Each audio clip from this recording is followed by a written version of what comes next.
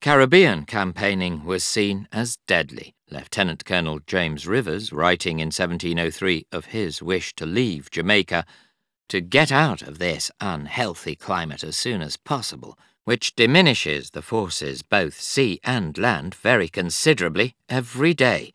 For fear of this service, several of the officers quitted their commission.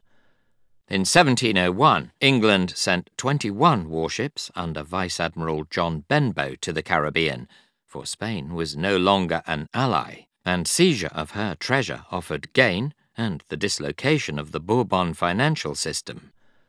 Although hit hard by disease, French warships that arrived in 1702 safely convoyed the treasure ships. Others fought Benbow off Santa Marta in a running action that began on the 29th of August. Before Benbow was seriously injured by a chain shot, he had lost control of his captains, and most failed to give him sufficient support in the battle. As a result, 2 were later court-martialed and shot.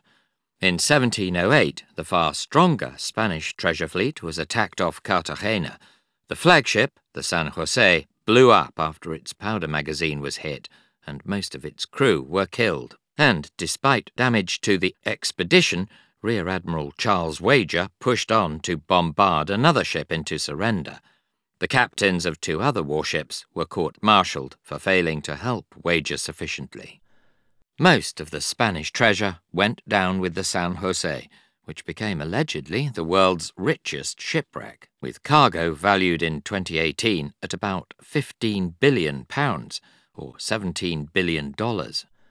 But Wager still gained considerable spoils. Gain of a different sort was pursued in 1713, when a French privateering force intimidated Curaçao into paying money to avoid being looted. The Dutch were at war with France. The war left England, from 1707 Britain, victorious, largely due to the campaigning of John, Duke of Marlborough, on the continent. The French claimant, Philip, Duke of Anjou, beat his Austrian rival to the Spanish throne, becoming Philip V and beginning a Bourbon dynasty in the Spanish Empire, but part of that empire in Europe went to Austria. Under the Peace of Utrecht, 1713, Britain also made gains, including Gibraltar and Minorca. There were benefits in the New World, notably a limited breach, by means of an annual permission ship, to the commercial fair at Portobello, a means into the protected trade of the Spanish Caribbean. The British also gained for 30 years the Asiento contract to transport slaves from West Africa to Spanish America. This had been awarded to the French Guinea Company in 1701, while France had also been granted permission to sell goods in Spanish-American ports, which was a major challenge to the British contraband trade there.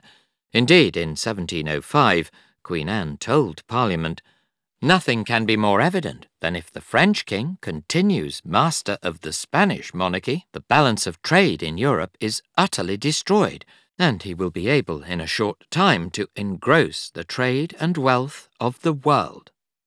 In contrast to the Asiento and the permission ship, there were not territorial gains of note in the Caribbean, with the exception of recognition of St. Kitts as British in 1713.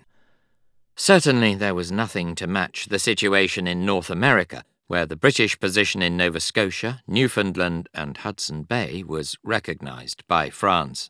Nevertheless, there had been a major transition since 1688 in the relative strength of those European powers with Caribbean colonies. Set in the 18th century, Pirates of the Caribbean. The Disney film franchise, which began in 2003, was based on a theme ride of that name that had opened at Disneyland, California in 1967 and been copied elsewhere in Disney parks and products. The 5 films, The Curse of the Black Pearl, 2003, Dead Man's Chest, 2006, At World's End, 2007, On Stranger Tides, 2011, and Dead Men Tell No Tales, 2017, had grossed over $4.5 billion by March 2019,